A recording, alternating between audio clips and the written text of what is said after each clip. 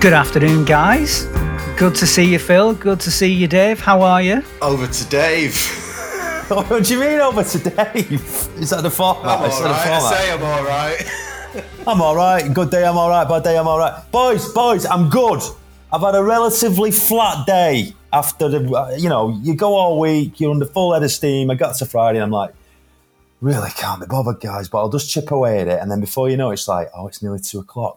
We are reconvening with the COD and season 4, boys. We're back. Season 4. You having that? With a new brand, which people will see on podcast provider of choice, which is looking slick. Will do. We also have something else to update people on.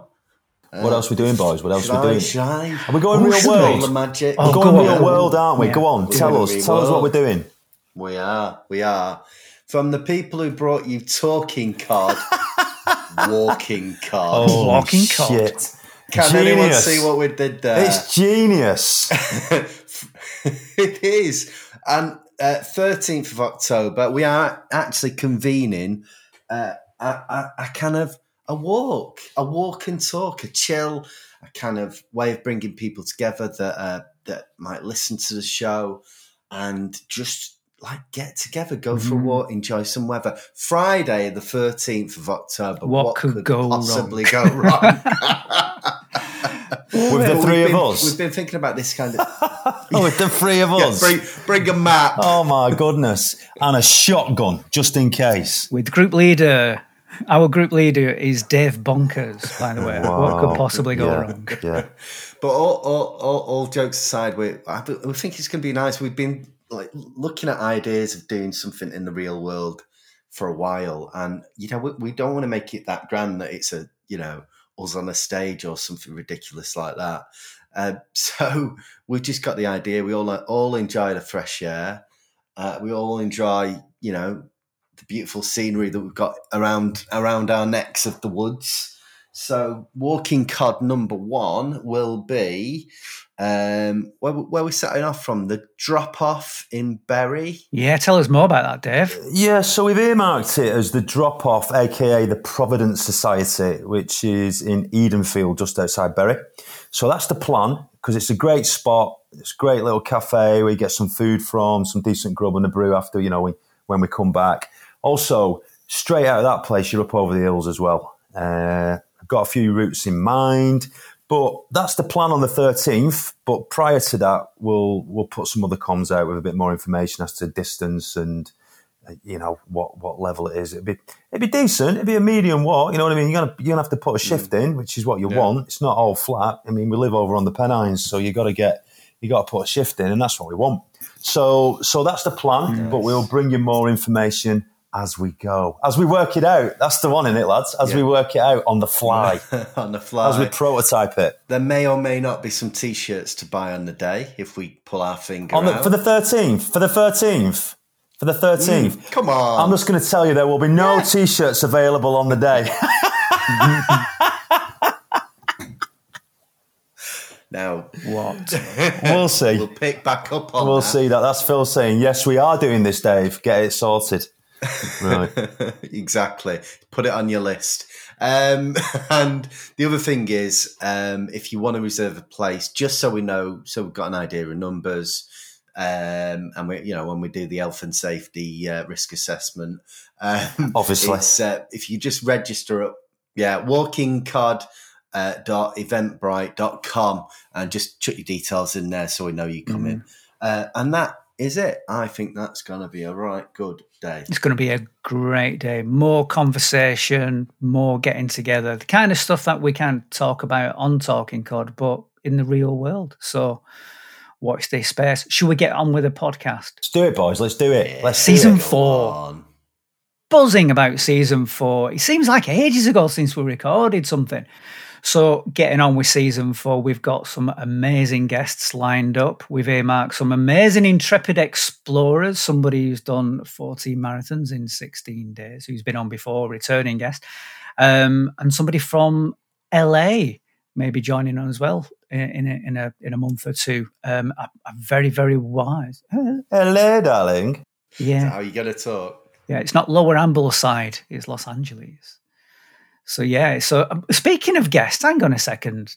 Let me just count this up. 1, 2, 3. There's 4 people on this podcast. Who's this other guy?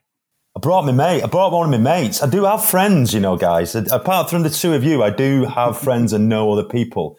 I brought one of my mates, Mr. Elkington. How are you, bud?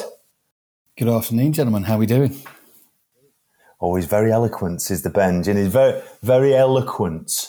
Well, he's starting off very eloquent. We're good, man. We're good. Are you? Yeah, not bad at all. I'll soon go pretty potty mouth. Don't you worry about that. I'll bring the toner right down. Welcome to the cob, mate. Welcome to the cob. Nice to meet you all. Nice to meet you, Ben. Ben, go on. You introduce Dave. Go on, do it. I will do. Let me give you a little bit of backstory, because I've known Ben for, I want to say 20 years now, which is pretty good. Nearly 25, mate. Is it 25 years? Yeah, we met, didn't we? When you would, I worked with you when you were doing a stint at Glasgow Rangers back in the day, and then I think we sort of stayed in touch outside of that. And you've been here and you've been there, and then I think I worked with you again when you were at, was it Nike? Went to Nike when you were back at Nike and at Man United. I worked with you there again, which was cool, and we've kept in touch ever since, really. And I guess one of those relationships where sometimes, you speak to people on a regular basis and then you don't, but then all of a sudden you sort of like reconvene, the worlds realign, and it's always been good to keep in touch, because some of the stuff that you've been through resonated with me, and maybe vice versa. And I follow you. We follow each other on Instagram, and the other day you put a post out with a picture of bread, and I'm like, Ben's baking his bread again. And the first thing I thought was like, you've still not sent me any when you baked it, because it always looks awesome. But then, unlike myself, when I do put stuff on social on Instagram, which is just a picture of a hill and the hashtag Super Boss, you actually put some crafted narrative around it, which I found really interesting, and around the point of building mastery. And I was like, oh, okay, let's have a think about this. What's this all about? So I thought, you know what, let's get him on the pod, and he can talk about baking bread and building grill mastery. him like a slice of toast. That's where it came from. Come on. It starts Look at already. that. He can come on again. Like it. Yeah, it's an interesting one. I've started baking it again, and the reason I think I kind of started doing it, the long story is, I woke up really hungover one morning and wanted hot dogs, and as you do, like really dirty, horrible Frankfurter nasty things. Out of a tin, the ones in the tin. Yeah, preferably, yeah. And I went down to my local supermarket, and they didn't have any of those really sort of milky white finger rolls. So in my sort of still post hungover state, I thought, well, how hard can it be? So got some flour, got some yeast, some salt, water, went home, read a couple of recipes, and produced what I can only describe as the most inedible pieces of shit that anyone's ever put on a plate, next to some Frankfurters. It was a disgrace. They were so bad. And so I kind of parked it for a bit. And then a while later, I was... I might as well get straight into the deep, heavy stuff. I was doing a whole load of work on myself on the back of some processes around dialectical behavioural therapy and DBT, which was part of a process. I have no idea what that means, mate, whatsoever, but do continue. I have no idea. Okay, so in a nutshell, at the end of 2017, I was diagnosed with borderline personality disorder, which was related to trauma, self-esteem issues, emotional regulation, and all sorts of things. And one of the processes that comes out of that is a form of therapy called DBT or dialectical behavioral therapy. And it's very regimented, it's modular, it's very heavy process, but it focuses a lot around things like mindfulness and self-esteem and distress tolerance and various other sort of modules. And one of the things that came out of that very quickly was, do you have any hobbies?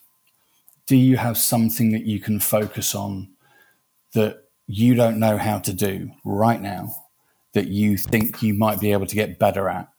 But part of the process is the actual process itself.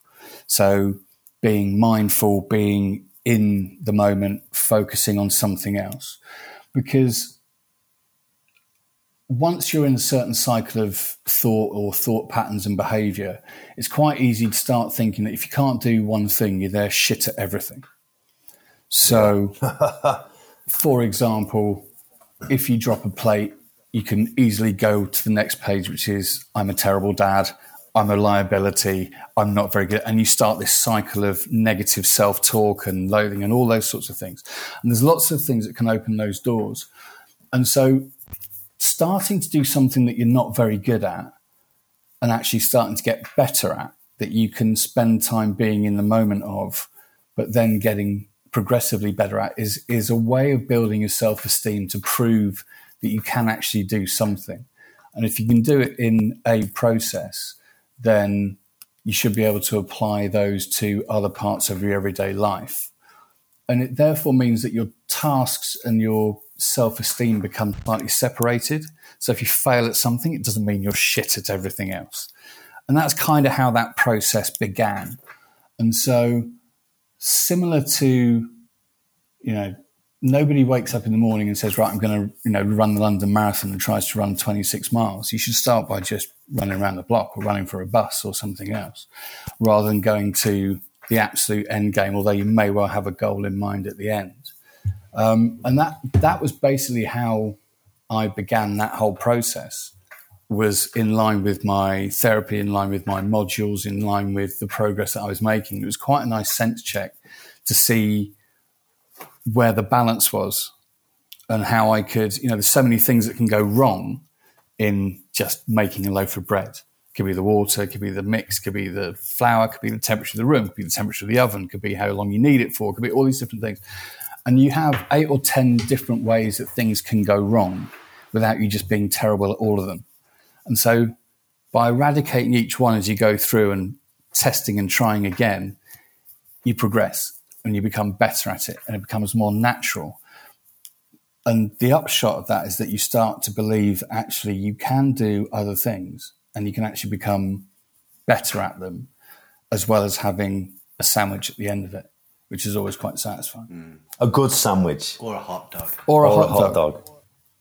Baguettes are particularly difficult. We'll come to that one at some point, Phil. But again, this is the next stage, right? It's, I completely see that, and I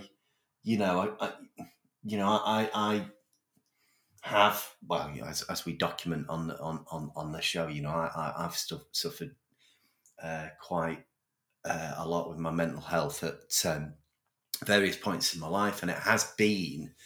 There was a point where a doctor said to me, "Do you have a hobby?" And I recognised that I didn't do anything about it, and it took, it took the next wall that I hit, where I was kind of forced out of, a situation that I had to calibrate, and that was the point where, not through direction or anything a therapist had said to me, but I started to get myself immersed in different things, cooking in general, and my thing, as I was saying to the guys on WhatsApp last night, is I love making pizzas. And it's sort of not on the same level, Ben, not at all. But I tell you, every time I go back and I tweak this, and I've got some new yeast, or I've got some new flour, and I've tried a different balance of stuff, in there, and it's, I've proved it a different way. Every time there's this, it is literally, I remember saying to my wife a couple of weeks ago, I really love making pizzas. I really do. And but it's that same thing of going, you know what, whatever shit is happening in your life, and the self-doubt and the inner voices and what have you, there are things that that you can take and that categorically you're pretty good at. And I think we all struggle because the world of work that we're in doesn't, and we're all in similar kind of fields, but there isn't never any end point, and there's not much reward, and there's not much recognition that thing's done now. Absolutely. Great, happy days. Yeah. Rest on your laurels for a little bit. So what you've described there, Ben, is pretty cool. One thing about it, though, that the difference that I've gone through is that I don't think I ever really gave myself much of a safety net in terms of my own protection from that. In that, if it failed, I would think I cannot provide, I cannot feed my family, everyone's going to go hungry, I'm therefore a complete failure, to shop still open, I'll just go and buy a loaf of bread. You know what I mean? Everyone still eat. And you know what I mean? In the same way that in your head, if you give yourself that safety net to say, do you know what, my pizza's this week, do you know what, there's always Domino's. It's all right. Do you know what I mean? We'll be okay. It's not, but it's part of that process. And yes, being able to effectively forgive yourself by having something that you're doing for yourself that eventually will benefit others or yourself at some point. But at the end of the day, if it doesn't happen, it is not the end of the world. And I was in a place where virtually everything, I think, was the end of the world. And therefore I was clinging on to something that I was determined to get better at, to the point where it becomes sort of natural. And an interesting point is, you mentioned lockdown when we were talking earlier, and it was, everybody all of a sudden decided they were going to start making sourdough bread. Well, have you ever made a crusty white roll with shop-bought yeast? And have you practiced on anything else yet? Nope. Why are you trying to run an ultra marathon when you should literally be running for a bus? That's the first, just build it up slowly and slowly and slowly. But I felt like I was doing tutorials with people who didn't actually know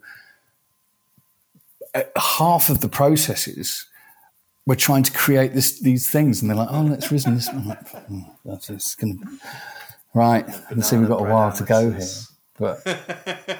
Well, there were a lot of bananas. I think there's still people who've got toilet rolls in bedrooms that they'll never get rid of. It's still, Ben, just want to say thanks. You've kind of got straight into this podcast, and just how we speak with each other. And Phil's obviously backed that up by being quite open straight away about some of the experiences that we've had. We've all been through some pretty difficult experiences. You mentioned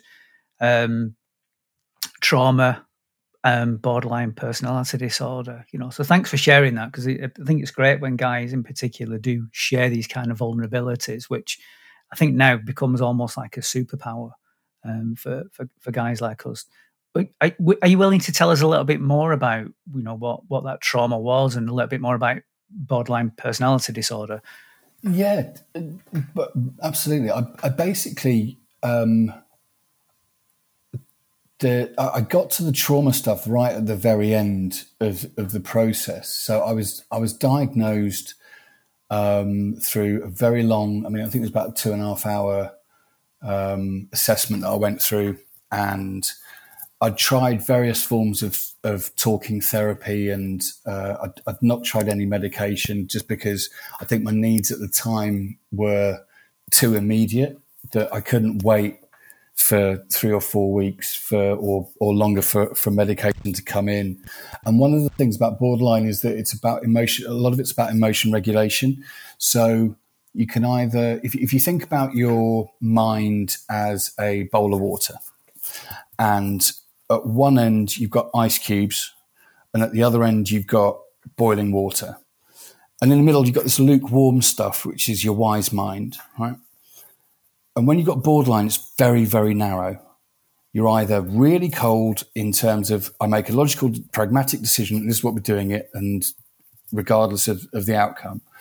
And at the other end is you become almost overconsumed by an emotional reaction to something. And what the therapy does is it just elongates that wise mind decision-making process. And as you practice it more, you can do it a lot more quickly. But at the time, it takes a long time to start going through the various things. I think an example of that would be house is on fire, parent is outside, and the child is inside the house. At one end, you're frozen, your ice cubes is like, well, the house is on fire, the baby's going to die. Oh, well, let's look for a new house. The other end is to run headlong in, regardless of what the outcome is, to try and save the child, regardless of the fact that you might get burnt down or anything else, because you're making it in that emotion mind. The wise mind thing is, let's call the fire brigade. That's the first thing, because they're the experts, and let's take it from there and think about that process. And so where I was very much either side of that wise mind decision. And so depending on whether it was relationship driven, it could be very emotion minded. My business head would be much more pragmatic, cold water end. And so it's about ultimately the choices and being able to make that decision-making process by going through your list of what makes those choices and evaluating where you are on that scale as quickly as possible. Yes. But making as many decisions in a wise mind as you can without necessarily, like, another example, I'd have an argument or something would go wrong at work, and the first thing I'd do is, all right, as soon as I finish work, I'm going to have a pint. And that, I sat down with my therapist once and he said, right, okay, so how let's go through the decision choices that you made in that decision. So when you got on the train, where did you stand? Well, I stood at the back. Why did you stand at the back? Well, it was nearest the exit. Okay, when you got off, when you went up the stairs, how many did you go? One at a time, two at a time? It was two or three at a time. When you came out of the station, did you go up to the zebra crossing and cross over, or did you cross diagonally through the traffic? So through the traffic. When you went into the supermarket, where did you go to? I went straight to the beer fridge. Did you get anything else? Did you think you needed anything else? Nope, I just needed to get there. What did you buy? I bought 4 pint cans of Stella. Why? Well, that's the fastest point from A to B. And then, you know what I mean? And then it's straight down to the house. And when I was literally opening one as I got in through the door, and he said, right, okay, stop. You had 9 choices there to actually put the brakes on and go, why am I doing this? You'd already made your mind up that you were going to have a beer as the only solution to get to that. But where you stood on the train, how you went up the stairs, where you crossed the road, what beer you bought, all this. At each of those moments, you had a moment to put your wise mind on and just stop for a second and go, do I actually need a pint? Or is that just my default reaction because I can't be in here, because I'm so overwhelmed by something that I need to reach for something that's going to change the way I feel or think or give me a focus or do something else? And so that's a quick way of saying how you elongate that wise mind. And so the choices that I then made were, I had to keep a diary card as part of that. I mean, my therapy was a group work on a 1 day a week. I did a 1-to-1 once a week. And then I had to keep a diary 7 days a week, and I had homework as well. So it was all or nothing, but I was in a place where I basically had no choice. And this was kind of, this was hopefully going to be the one. So I threw everything into it. And I used to have to document my food and my alcohol intake or my food and drink throughout the day. And so I got to a point where I was starting to put in what I call WMBs. And he was like, what's that? Like, they're wise mind beers. It's like, well, what do you mean by that? It's like, well, a friend of mine invited me to the pub. It's sunny outside. Everything's okay. I'm going to have a couple of pints. We're going to have a chat, and then I'm going to get on the tube on the way home. And that's me having a beer, making a wise mind decision, rather than I have to have a beer because it's an emotional reaction to something that's triggered me in a certain way. I'm not quite sure how to deal with it because I haven't identified what the problem is. Therefore, I haven't identified what the solution is. It could be angry, it could be lovely, it could be, hate, it could be whatever. And my default position would just be get something down my throat. Not that I had a drinking problem as such, but it was just as an example. of an emotional reaction to a fairly reckless decision that might have consequences down the line, but I wasn't worried about what that consequence was. I just needed to not be where I was right then. I like that intervention. It's a really great example of how you made that decision-making process. And it's one I'm been reading through the dialectical behaviour therapy skills workbook, because I've been through a similar kind of experience. But my experience was the doctor was saying there's nothing else available other than medication, or you can wait 3 months for therapy. So by the point, I was that desperate, it was a case of, I'll just do anything. Just change it.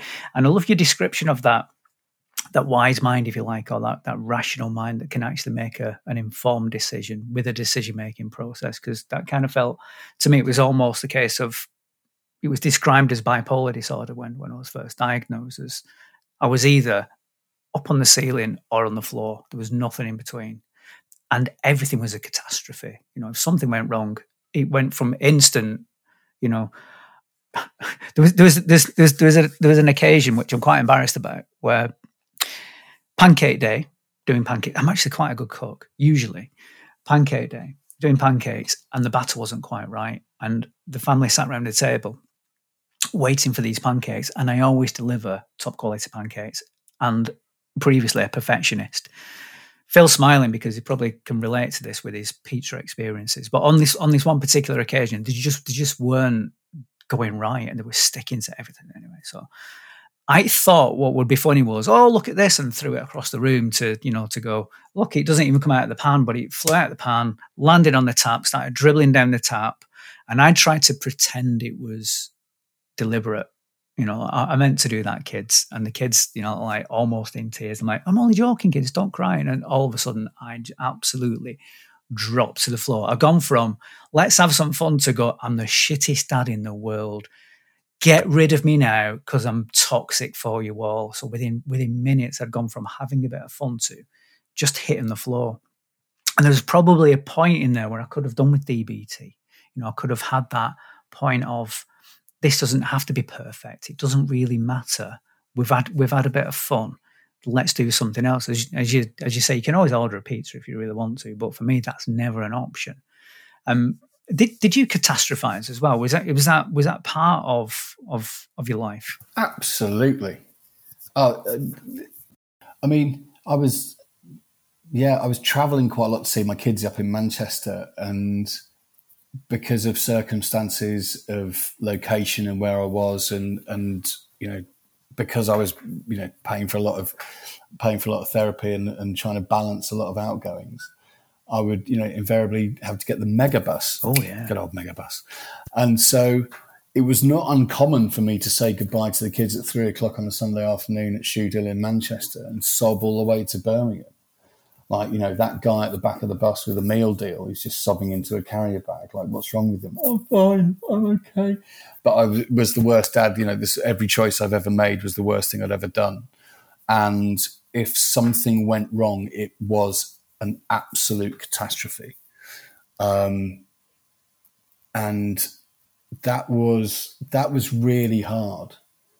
One of the things about being, having borderline is that you're quite good at masking a lot of your own. So Dave, for example, knew a persona of me, which is not that dissimilar to who I am, except I was fairly sort of empty in here, which I didn't really recognize. And so my career, as I was going through and I was collecting business cards and brands like Panini football stickers, was like, how can you have all this stuff and not feel relevant or validated? And so the logo that was on that card kind of made me feel like I had a purpose.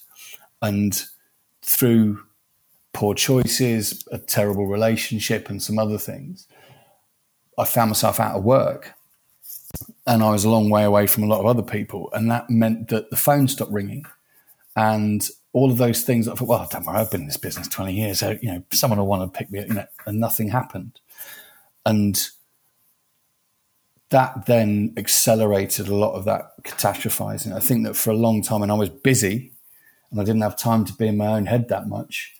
And I was, you know, it meant that I was, you know, that part of my brain was sated. I was still making poor choices, but I didn't realize the consequences of some of those choices at the time. And so actually having time to be in my head and then being with someone who didn't necessarily even, you know, didn't really contribute to my well-being, or in fact helped accelerate it or triggered a lot of the things that happened in my mid-teens that contributed to the trauma, meant I found myself in a very, very dark place. And I found myself isolated from a lot of people and from my family and from, you know, and again, as you said, you know, I'm not just catastrophizing, but you get to the point where you're the problem. Actually, I've got this. The easiest thing is if I'm not here, then everyone else is going to be all right.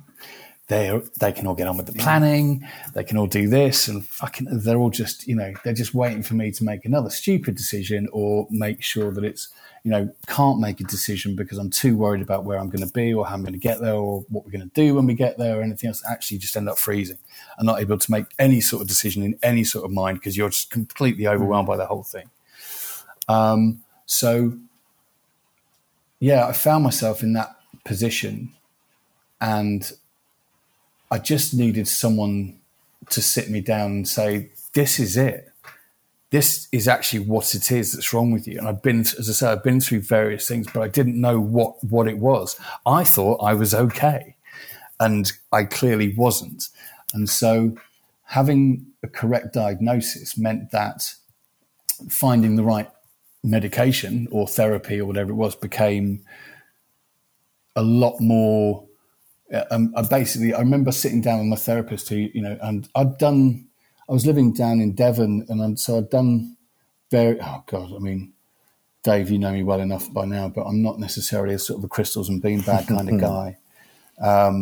And had done some of that and sat with a guy, you know, in a rocking chair for an hour where I was like, I'm just telling you how shit my life is. This is not, you know, it's not even that bad. Like, I was like, Ray, can you tell me more? I'm like, I could, but I need you to give me something. And so I met a guy. So the guy who ended up being my therapist was a guy from Leytonstone in East London who was not messing. And so I sat down. I think he said, I'm just going to ask you 10 yes or no questions, and then I'll see whether or not I can treat you. And so it was like, have you done this? Have you been through this? Yes, no, And I can't remember what it was, but question number 7, and I need to ask Darryl what it was. Basically, it put me on the floor and I ended up sobbing. I can't remember what the question was, but it was basically like he'd just gone, found it, bang, yeah. Got you. I've absolutely and so whilst I was still sort of trying to sort my head out, he was like, right, I'll see you next week. When do you want to start? I was like, and so, and I kind of needed somebody who was going to talk to me on the same level that I was at. And so he could speak in fairly industrial language, and I'd present my homework every week and go, great, that's bollocks. I'm like, hang on, whoa, wait a minute, aren't you going to read that? It's like, no, not yet. It'll come to that eventually. And so we started going through, you was like, just trust the process and go through all those things without knowing necessarily where the end game was going to be. And this comes back to your vulnerability point, Andy, about being a super strength. I kind of had to open myself up and go, right, I've got to give you everything. Anything that you ask for in this, I'm not holding anything back. So I didn't miss a single week of group work. I think I missed one-to-one that I caught up. My homework was up to a point where I wasn't just filling in the cards. I'd created my own spreadsheet with my own scoring system so I could produce a chart at the end of it, which he now uses, which he still doesn't really understand to this day. There were things that I was doing in week 1 and week 2 that he'd come back to in week 18 or week 20 that was like, do you remember when we did that? Now this is relevant. Do you remember when? And it was like, oh, you bastard. You know, it was like, it's sort of these multi-layered sort of conversations. It seemed very dictatorial at the time as I was going through it. But again, it was one of those things, don't worry about the destination, just focus on the journey for now. And particularly those lessons around distress tolerance and how do we cool that water down? You know, how do you notice things? how much more aware are you of how much are you less in your head and through here? How do you, what techniques do you use? And those are things that I still use now, but I don't really recognize that I use them that much because they're just so automated and they're just part of my everyday life. So, for example, Dave, you picking up that Instagram thing, going, I'm just like, well, I didn't really have to think that much about what I was talking about and how I was doing it, because it was just, hopefully someone might see this because they might understand or they might recognize that there's something else here. It's not just that there's a bigger thing. And so the vulnerability piece is interesting because I think I went to the interview for this job that I've had for 4 years now. And at the end of it was, by the way, just cards on the table. I've been through a year's worth of therapy and I've done a whole load of stuff around PTSD. By the way, if you have any programs about mental health or mental health first aiders or mental health champions or anything else, I'm your guy. But, but I need to let you know that, because if you do want to give me the job and you subsequently find out in 6 months' time and you might have some sort of judgment, that's up to you. But I'm going to tell you who I am and where I am and how I've got here and how much I can give you. And if it's not for you, that's up to you. But I've given absolutely everything I can. This is the best version of me, That's like the opposite of what you said before about having that persona, wasn't it? It's the persona of what you showed to the rest of the world, whereas that second version is, this is exactly who I am. And it sounds less stressful, to just be honest. And, it's tiring at times. I speak with a lot of people who've been through or go through similar things. It's exhausting trying to wear this persona all the time. You mentioned some of these decision-making processes, and it kind of reminds me of Thinking Fast and Slow by Daniel Kahneman, that there are times when we just have to reprogram ourselves. We've got to this point of we've programmed ourselves to make decisions in a particular way. You described how you would buy beer, for example. But there are particular processes that we do go through from time to time. We don't even know why we have these habits or why we do certain things. We just do them. And these are probably just old, faulty programs that we've got in our brains that might have worked at some point, but they just don't work anymore.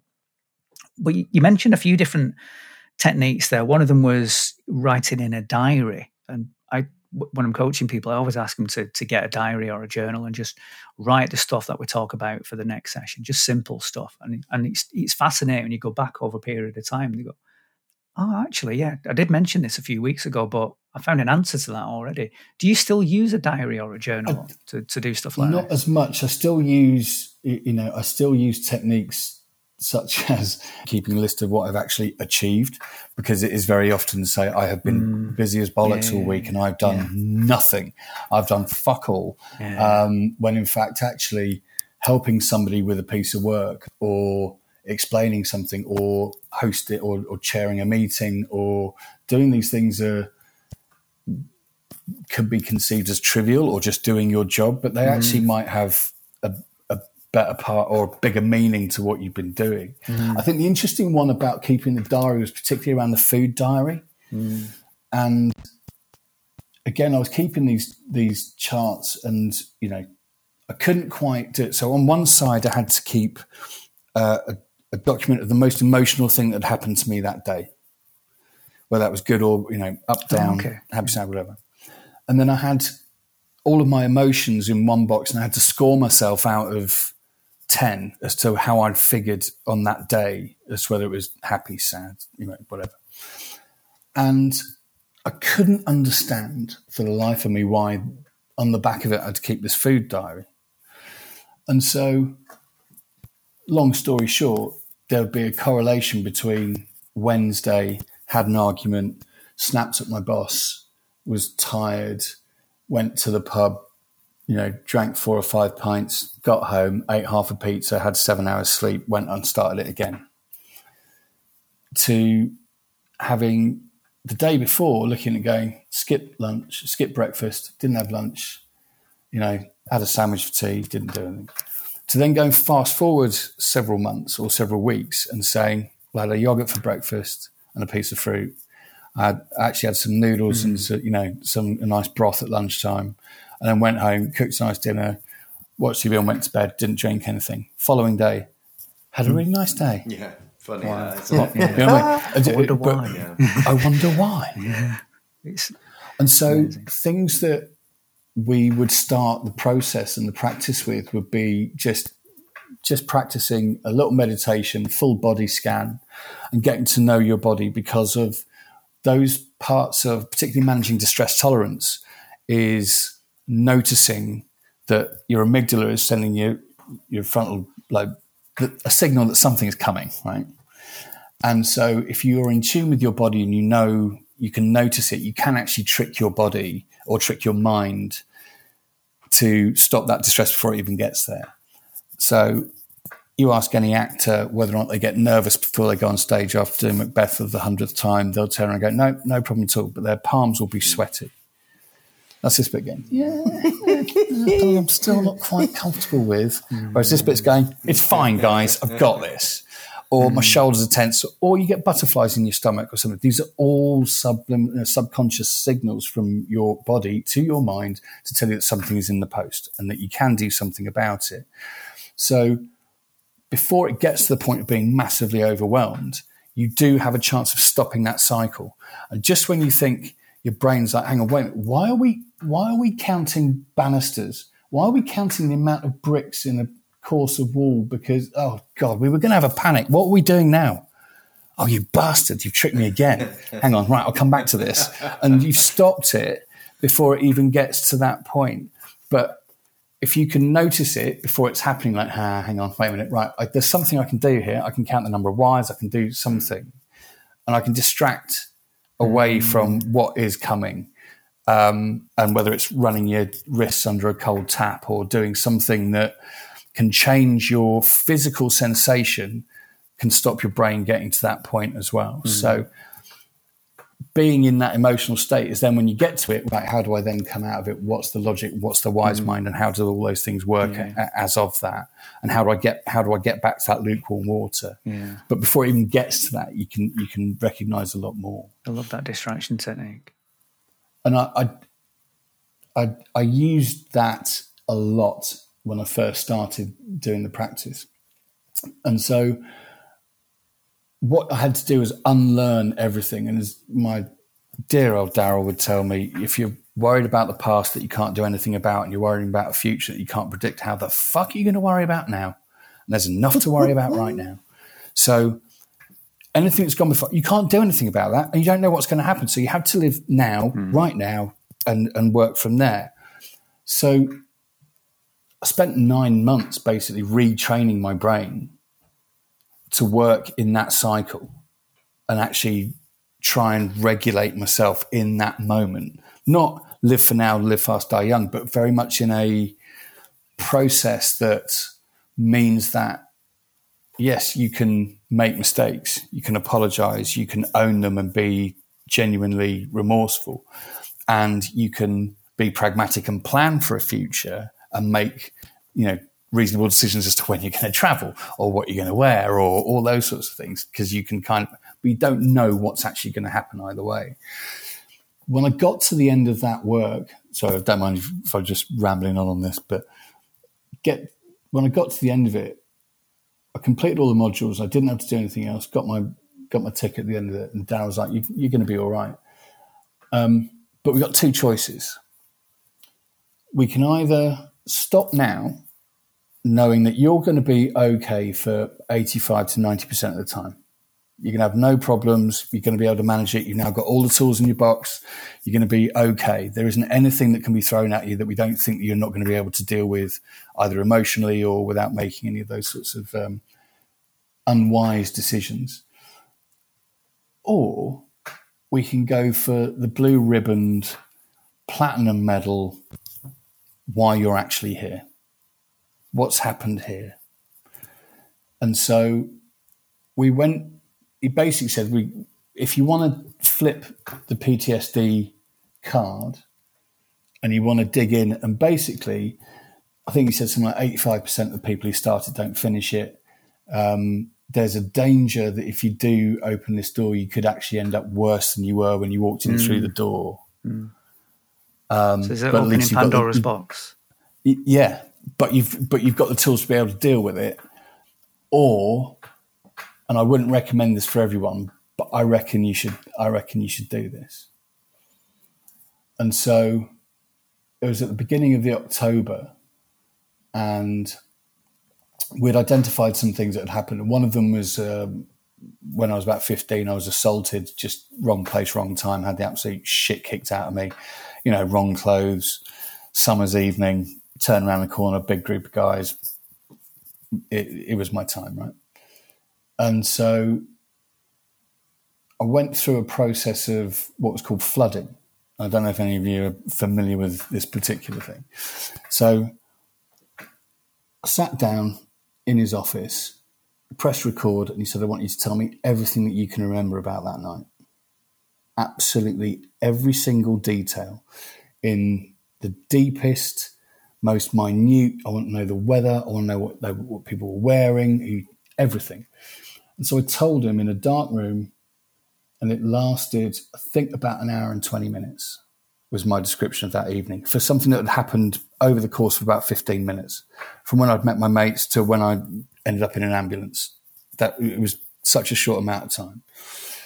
And what I had to do after that was, every day when I got home, I'd have to listen to that recording before I went to bed. At the end of that week, I then had to listen to it on the way to work, on the way home from work, and then in the evening. 2 weeks after that, I had to go back to where it happened and listen to the recording, retrace all of my steps, sit on a bench, listen to the whole thing again and again and again. And in between times, I was having sessions with a guy who had gone from being very militaristic, very cold, very, this is how it is, fuck it, don't worry about it, to seeing a completely different side. I remember spending, I think, basically what I had to do was I had to spend a weekend regretting every single bad decision I could remember making from the age of 15 through to the age of 45. Every time I'd shit on someone, every time I'd broken up with a girlfriend, every time I'd let someone down, every time I had lied to someone, every time I had done everything I'd spent 10 months learning not to do, I'd completely inverse. And I had to go back and relive every single moment.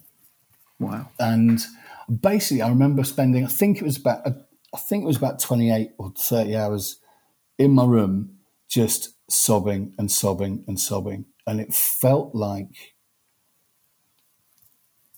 I'd purged everything. Absolutely everything. And part of that process is to, make your apologies to those that you feel that you've wronged the most. I sat down and I had a conversation with my ex-wife and just said, look, I'm terribly sorry for all these things that happened. I'm terrible for the choices. I feel terrible for the choice that I made and what's happened subsequently. But I really had no choice other than to, the choice I had to make was either go through this process or just not be around. Those were the only two choices that I had. So to get to that point, I remember sitting in one particular session. We were in a housing estate just behind King's Cross Station. It deliberately took me somewhere threatening to sort of make me feel what I'd felt when I'd gone through that process before. And he explained something to me through using my sons as examples. And what I'd been clinging on to was, for 30 years, I'd thought that if I had that chance again, I'd have done something differently. I'd have fought back, or I'd have run away, or I'd have looked after my mates, or I'd have not turned this way, or I'd not done that way. And he put a very similar scenario with my kids. He was like, what would your advice have been to them? And it was exactly what I'd done. He said, you've got to let this shit go. You couldn't have done anything else. You did now or you would do now what you did then. You're a pacifist, and yet you think that for some reason your life could have been in a completely different direction if you'd fought back, or if only you'd done this, or if only you'd done that. And actually going through the same scenarios, I'd have done exactly what I did then. And I felt this sense of absolute relief that I didn't have to feel guilty to myself anymore for something that I had no control over at that time, and that I didn't have the tools. I did the best with what I could do. And I had a similar conversation with my mum about my divorce. You know, when they got divorced, she said, "Look, I don't blame you for what happened. It was a contributing factor to what happened. But you were doing the best with the tools that you had. And would you have done the same now?" And bizarrely, not that bizarrely, but a couple of months later, she sent me and my brother an email out of the blue. It's like, "I'm so sorry for what happened." And it completely changed, not completely changed our relationship, but in terms of that authenticity, in terms of that openness and that vulnerability of it being that super strength, to say, actually, do you know what? Yeah, it was the most painful thing she'd ever had to do. And she couldn't believe that she'd done it, but she had to ride it out in such a stoic 1980s stiff upper lip kind of, you know, this didn't happen to everyone.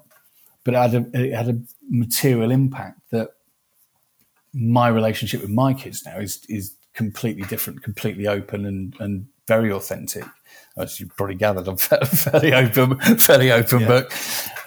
You're gonna have a lie down after this. Yeah. So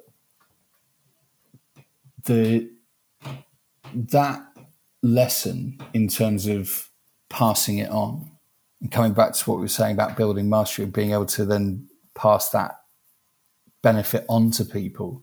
It's not about forcing it down the throat. We're going, look, this is my story. This is what happened to me. But it doesn't have to be that way. And to be honest, if I had the choice of if I had to go through that whole process again, I'd probably say yes. It's a really brave thing to do when it's been positioned as, you know, we're going to get to the point of the problem, we'll go to the root of the trauma and reverse it, essentially. But we're already fixed, but you can still go down that rabbit hole if you want to. And it could send you right back. I mean, blimey, that's the thing. It's how do you, and that's why, you know, I don't do a great deal of reading. I don't do a great deal of that kind of self-investigation anymore.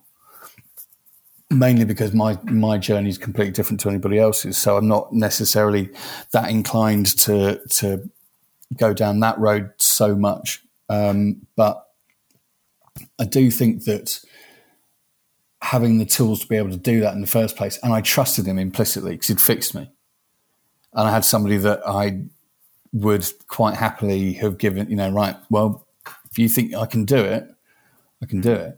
So you needed absolute faith in him, really, didn't you, at that point? But he'd proved it to me, though. Yeah.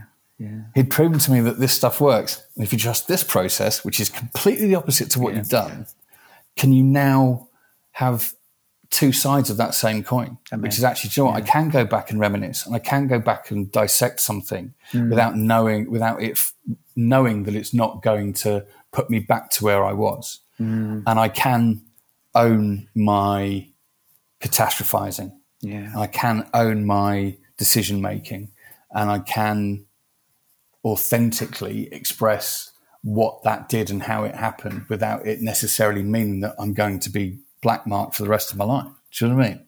That's amazing. It's almost like the scene in The Matrix. You take the blue pill or the red pill. Yeah. You know, there's no turning back once you take that pill. And it's like I say, it's courageous, but I mean, that is almost like a masterclass on how to recover from trauma, because I've met lots of people with PTSD and they're too scared to recover from it, you know, because it's too frightening to relive the source of the trauma. Sometimes it's too painful to do that. Even writing stuff down about, you know, do you remember what happened? It's I don't want to go there. It's too scary to relive. So it was, you know, it's a really powerful story that you've shared there, and I definitely really appreciate it. And I know the listeners to this podcast are definitely going to appreciate it. But I think that it needs to be a warning on that as well, that it has to be done properly. It needs to be done 100%. I had, you know, the best professional for me You don't just walk in and go, right, someone going to fix the trot. I was with somebody who, I'd kissed a few frogs by the time I sat down with him, you know what I mean? And it was, if it hadn't been him, I don't know if I'd have had the same path or the same route or anything else. So that's not a, Pandora's box. But having had the training to be able to know that all that stuff in the past you can't undo, that stuff happened, right? The facts happened. So this is a fact that's happened, and that this has brought, has contributed to where you are right now. So if you're okay with it, that's okay. So did you effectively just change the way you process that fact and how you felt about the fact moving forward? Was it just almost like changing your history or how you felt about your history? It's more of a subconscious feeling. I think that the thing about it was that I didn't realize that a lot of my own dissonance was being caused by an internal fight that I was having, that my head and my heart was saying one thing and my actions said another, when actually, if it spelled out to me, what I did then was probably what I do now. And actually that line is now straight. It's not this wavy thing anymore. And this comes back to going back to my point about self-esteem and having a persona and everything else. As an example, as I talked about earlier about collecting business cards with logos on it, for a long time, I was always searching for the next thing and for the next title and for the next salary and for the next and the next. And it had to keep going up because something was being left at the bottom of the stairs and I just had to keep going up, right? I now have the same job title that I had in 2005 and I couldn't care less. Love that.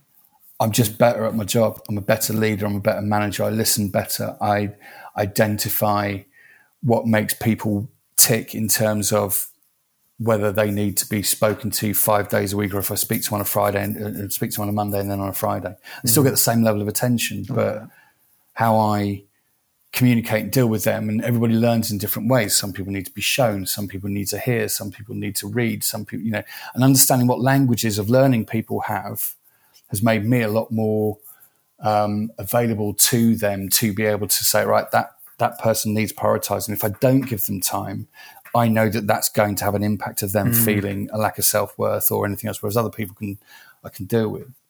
And it's the same with friendships. It's the same with my family. It's the same with, how I approach life now in terms of what constitutes satisfaction or happiness within myself.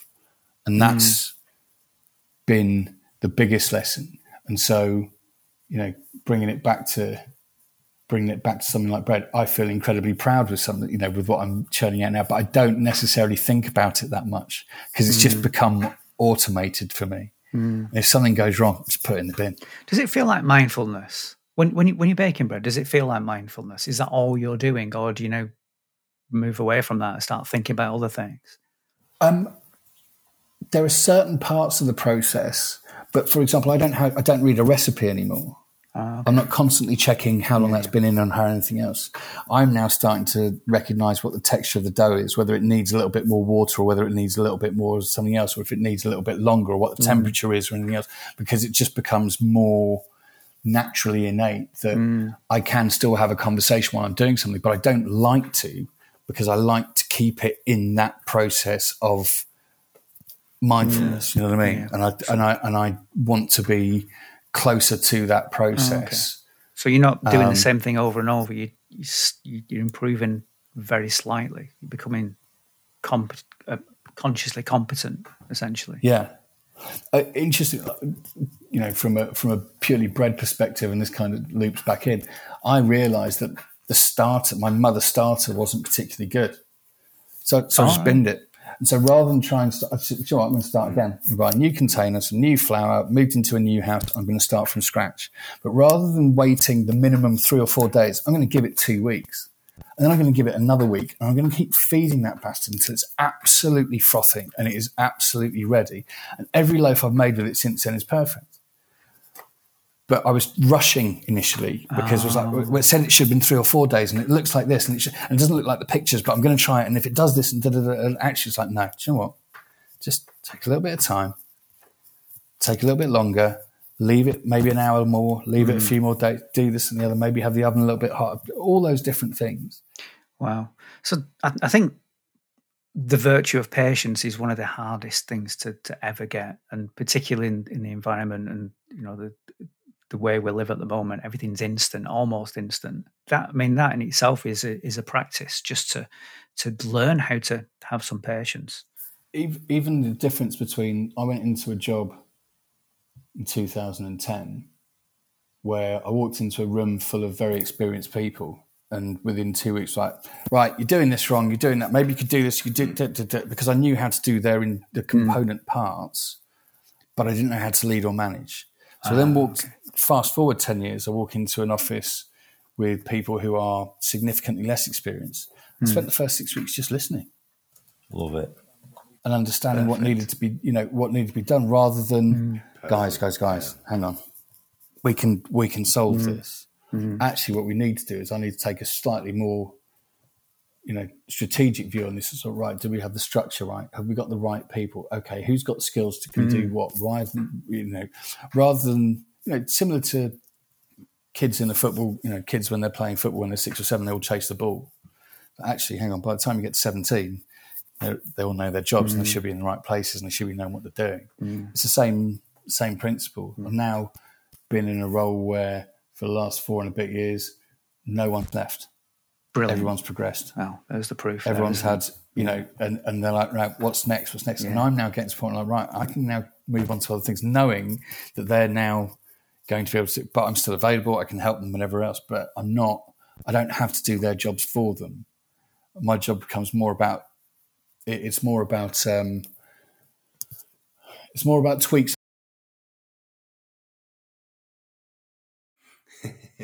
Speaking Phil's language. Definitely. Can I bring Dave in just a sec? Because Dave, I forgot you were there for a sec. Sorry. Have you learned something about Ben here?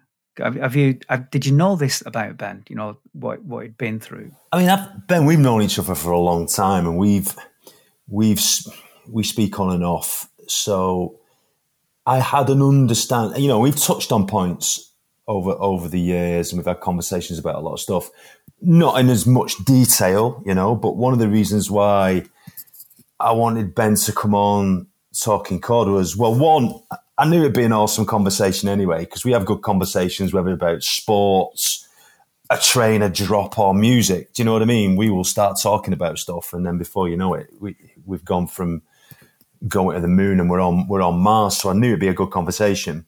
And also, we're of a similar age. We've grown up in a particular time. We've been through all sorts of stuff over the years, and you meet people and stuff just clicks sometimes. You got similar makeup, a similar DNA. Like yourself, Phil, like yourself, Andy. You're just drawn to those individuals. And like we say, we might not have. We'll speak, and then we might not speak for quite a while. But then all of a sudden, I'll be like, I'll ring Ben, or I'll message Ben. How's Ben doing, and stuff like that. Or you'll put something on social that I've not seen for ages, and I'll know you've gone quiet because you'll have had something going on, whether it's work or whatever. But I always know you're there, sort of thing. You're not an individual that I've known and then gone, I've lost touch with them, I'll probably never speak to them again. I always know that I will speak to you again, sort of thing. So, and this has been class for me. I think when I speak, because we do the pod, when I speak to people and people that listen to it, people do open up. It's like on day one, they'll start talking about things. And I think the conversation, especially today, some of the things you're talking about, and I'm going, I've been through stuff that's similar to that, but my route was different in the way that you saw a proper professional help. You've gone, right, this is what I'm doing. I'm going to go and do it this way. Whereas mine was more quite organic and trying to work it out myself, which I think I have done. But if I'd have gone down that route of speaking to somebody who knew what they were doing, I'd have probably worked it out a lot quicker. And I'd probably have more intelligence or more educated intelligence around it. Because when you speak about it, there's a technicality to it. There's a methodology to it. When I speak about it, it's completely different. Although some of the processes and some of the reasoning might be quite similar. But I guess that was your journey, and and my journey was my journey. But it's great to listen to it because you can see where some of the synergies are. And I know for a fact that other people will listen to this, especially blokes, because we're crap at talking about stuff. We're just not good at it. I still, it's the interesting thing is from that, going back to the vulnerability superpower, Andy, is that, I started a relationship, or I came out of a particularly toxic, I'll use the word abusive relationship. And so starting a new relationship with somebody took a lot of faith, or took a lot of faith in the power of selection, of choice, of guarded vulnerability, whatever you want to call it. But being open to it and taking that leap, I found quite hard. But I found somebody who not only understood what I'd been through and understood elements of those traumas, but was also in a similar sort of, look, this will take its time. But having somebody who encourages that level of openness and vulnerability and care, say, it's all right, I'm not fit, I don't feel great. Or something's, can we have a chat? Because this is on my mind, rather than, I knew you'd do that. You always do that because, that's how you are. Yeah. So, well, actually, that having the support of somebody. And also, I tell you what, here's one for the listeners that like this. Whether you're a royalist or not, it was I'd gone to have lunch with my kids, and this was what must have been 2018, and it was cup final day. I think it was Man United Chelsea. Man United lost, and it was also the day of the royal wedding of Harry and Meghan. And I'd been talking to my elder lad about going through my therapy and basically some of the work that I was going through and what difference it was making. And on the other screen, Harry and Meghan, I think, were coming out of the church. And my younger lad turned around and went, Daddy, have you got or had depression? And I was like, yeah, that's one of the, that's one of the symptoms of what I've been going through. And yeah, it's been really tough. He went, Prince Harry had depression, didn't he? And I was like, well, yeah, obviously he had a lot of trauma with his mum and, other family stuff. I said, well, if it can happen to a Prince of England, it can happen to you, can't it? I was like, yeah, it happens to anyone.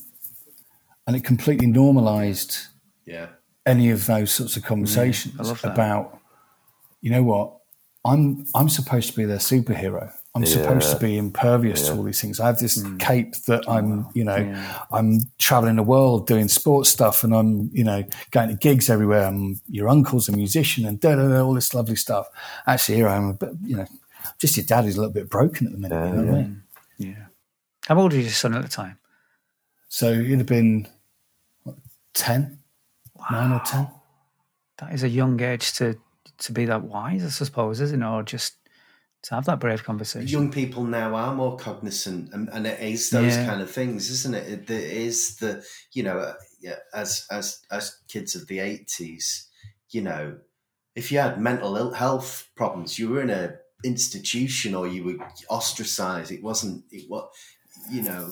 Or if you listen, if you wanted to listen to music which had men talking about emotions, you might need to have a black jumper that was stretched over your knees, or you needed to have a quiff and hang on.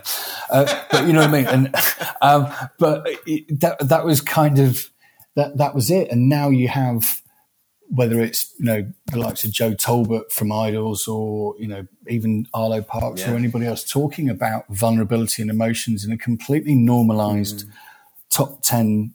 Billie Eilish or whoever else it is, talking about things that are very, very real, and it makes it real. It normalizes things rather than stigmatizes it, and that makes a massive, massive difference to being able to talk and discuss things like this in a very, very open and authentic way. And I didn't want to hide it. I didn't want to be ashamed of it. I didn't think that it was authentic to be, Dad's just nipped out for an hour. You know what I mean? Where is he? Oh, he's gone to talk to his friend. Do you know what I mean? It was none of that. It was, this is what I'm doing. This is my homework. This is what I've got to do this week. This is how, but ultimately I want, you'll reap the benefits of it. Yeah, yeah. That's amazing. I love that. I've got a feeling that we could talk all day, but I also get the feeling that we've got other things in our diaries like Saturday. Yeah, apologies, mate. Way to make a girl feel wanted, Andy. Cheers, mate.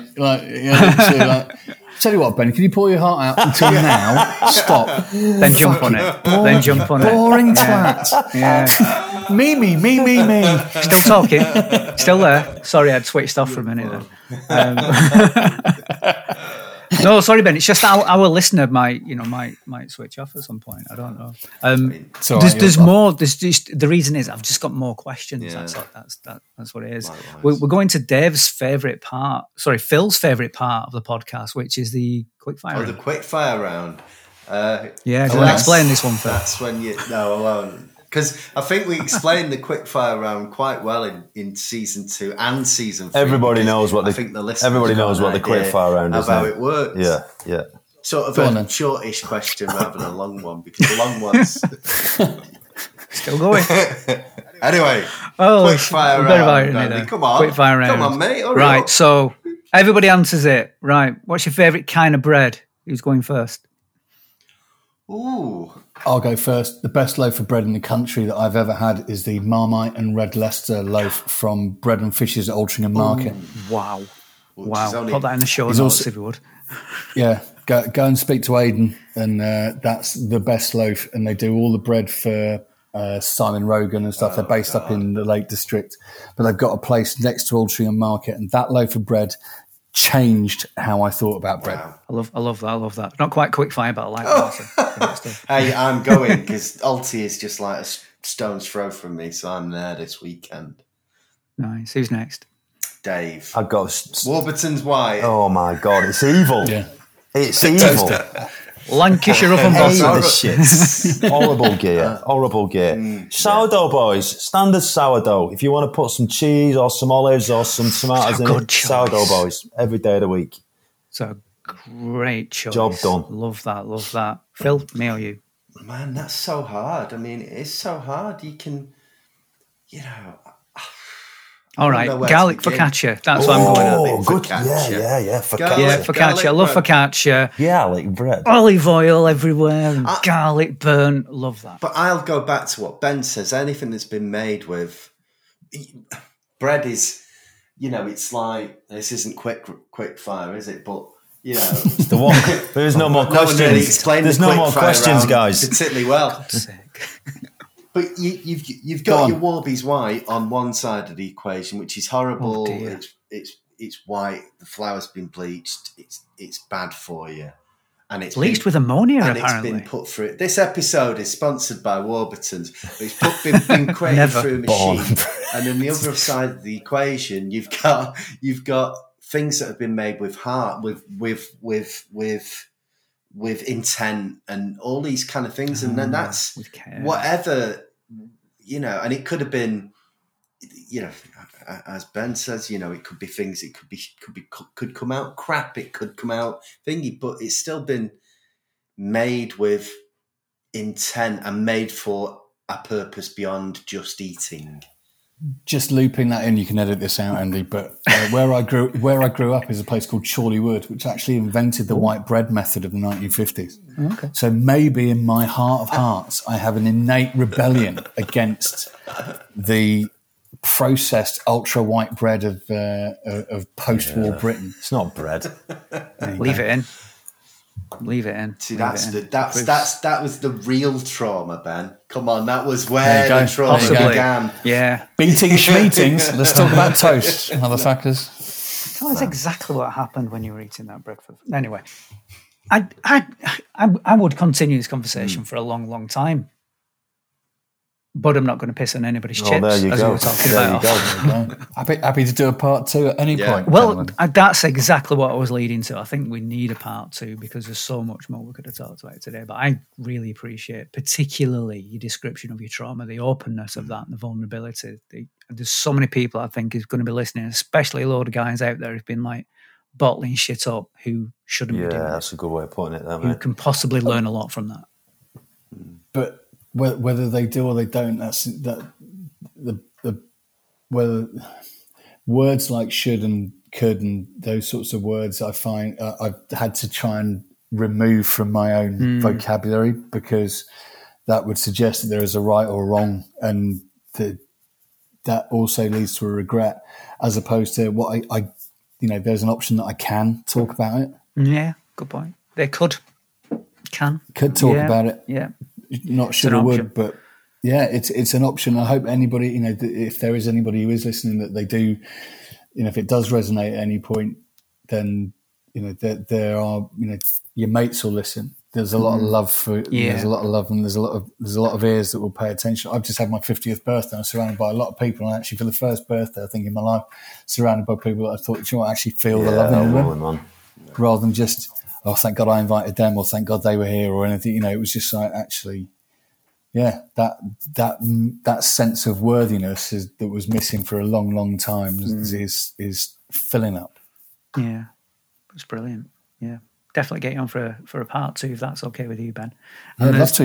And there's that disclaimer again. Everything we hear, we're not professionals in this field, but it's entirely up to you if you want to make that decision. But spot on. The second part there, Ben, friends, surround yourself with friends. The kind of people you can trust and love and you can share stuff with would be our advice. In terms of takeaways from this, we like to have some takeaways from everybody, I suppose. And I don't mean like Domino's takeaway, that kind of thing.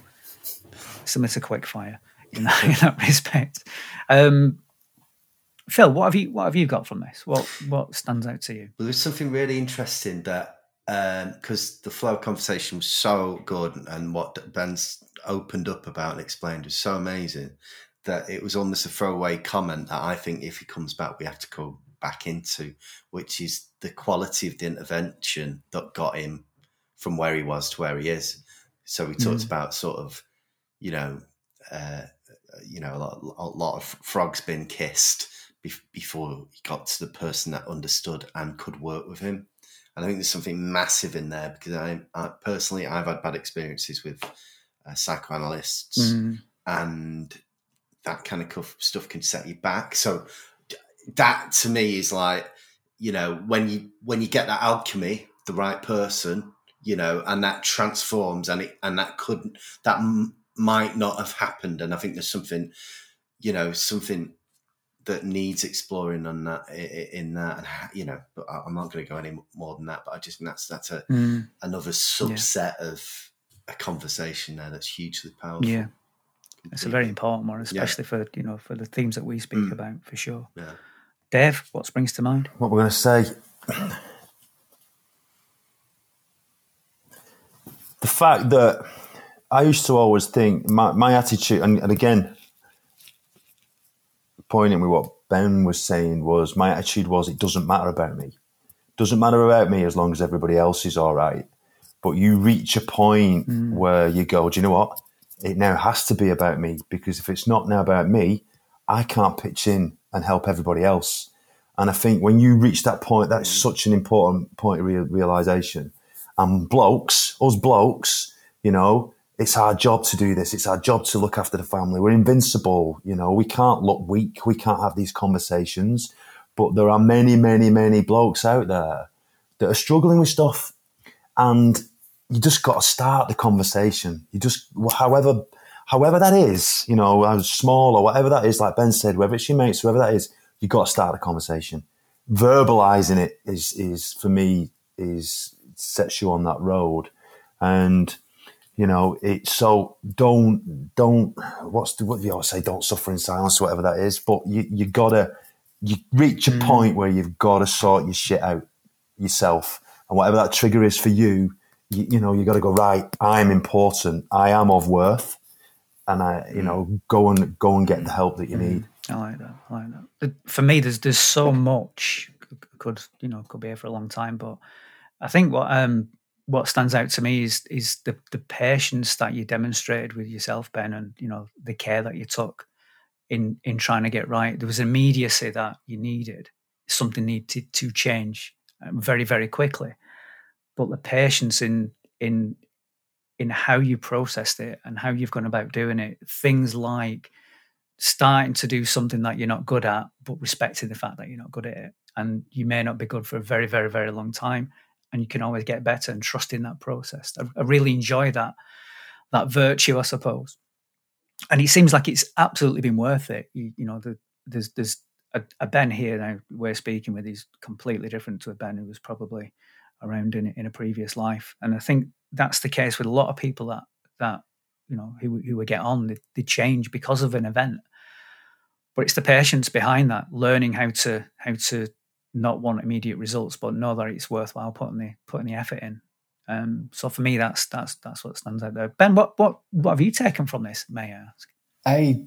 Thank you for having me on, and the respect that you've shown in listening and let me share my story, but also how various parts have resonated with each of you. There were various moments in the time when, Phil had been nodding a lot more sort of, yeah, right, hang on. And Andy's like, wait a minute, I'm just going to write that down, because it was just different things. So I felt I was kind of rambling quite a bit. So I hope there's something cohesive for you to pull out of it. But actually feeling quite emotional, reflecting on it, and reflecting on some of that journey, some of that pain, and some of the.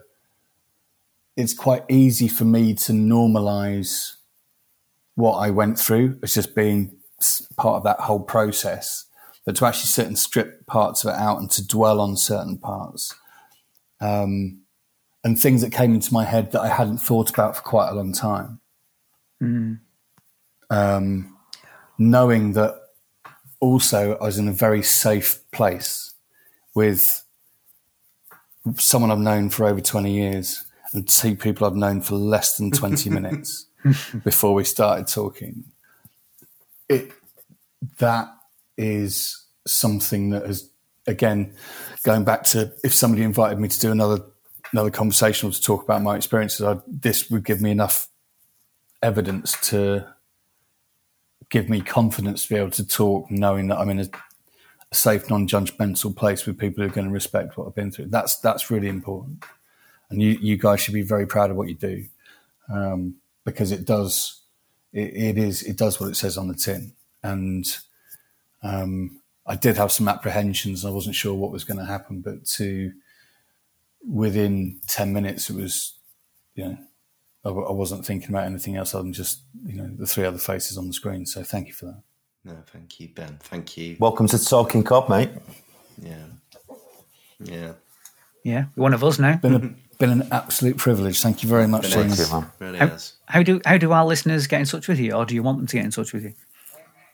Very, very good question. You can have a think about that if you want to. The online hate campaign. My email address is benelkington@hotmail.com if anyone wants to drop me a line or anything else. I'm on Instagram at benopause, ironically. So that's good. Just I'm middle-aged and sweat a lot, so but yeah. Benopause. But yeah, try me on either of those two, or come directly to you guys and connect with me that way. But anything I can do, if anyone's, even if it just resonated, then would be very, very nice to hear. It might have made a little bit of difference to someone. It will. 100%. Definitely. 100%. A lot of gifts there. Really appreciate that. Thank you. Yeah. At the start of the show, Dave, you said to Ben, I can't believe you've not delivered any of your bread to me. How would they do that? By BreadX? Oh, shite, man. That's get rid of that. I apologise for that. You're welcome. You can edit that one out. It was better in my head than it was. You knew it was dreadful. As soon as you verbalised it, mate, you just went, yeah, that's not good. That's not good. I know. But it's not about perfection, is it? At the end of the day, no. It's just about what level of shite can you deliver today. And thank you. So, reminder: Walking Cod coming to Talking Cod HQ. Looking forward to seeing some of our listeners who will become talkers as well and interact with us. So talkers and walkers, really looking forward to that. Friday 13th of October, what can possibly go wrong? We're going to put a route together. We'll tap into one of our previous amazing guests, Nick Thompson. We'll ask him if he can put a route together for us. He can't join us, unfortunately, but he's the king of the outdoors. He's the Bear Grylls of Talking Cod. He would love to join us, but he's got another event on, so we'll invite him back for the next one. So love you, Nick. Speak with you very soon, hopefully. Dave, you want to talk us out the show? Yeah, of course we will, boys. Of course we will. Mr. Elkington, pure class, mate. Absolute pure class, as I knew you would be. What a way to get season 4, episode 1 off out there. Pure class. As we always say, guys, if you like what you hear, give us a like, give us a share, give us a comment. If you want to get in touch, drop us an email at hello@talkingcod.com. Until the next time when we bring the cod awesomeness.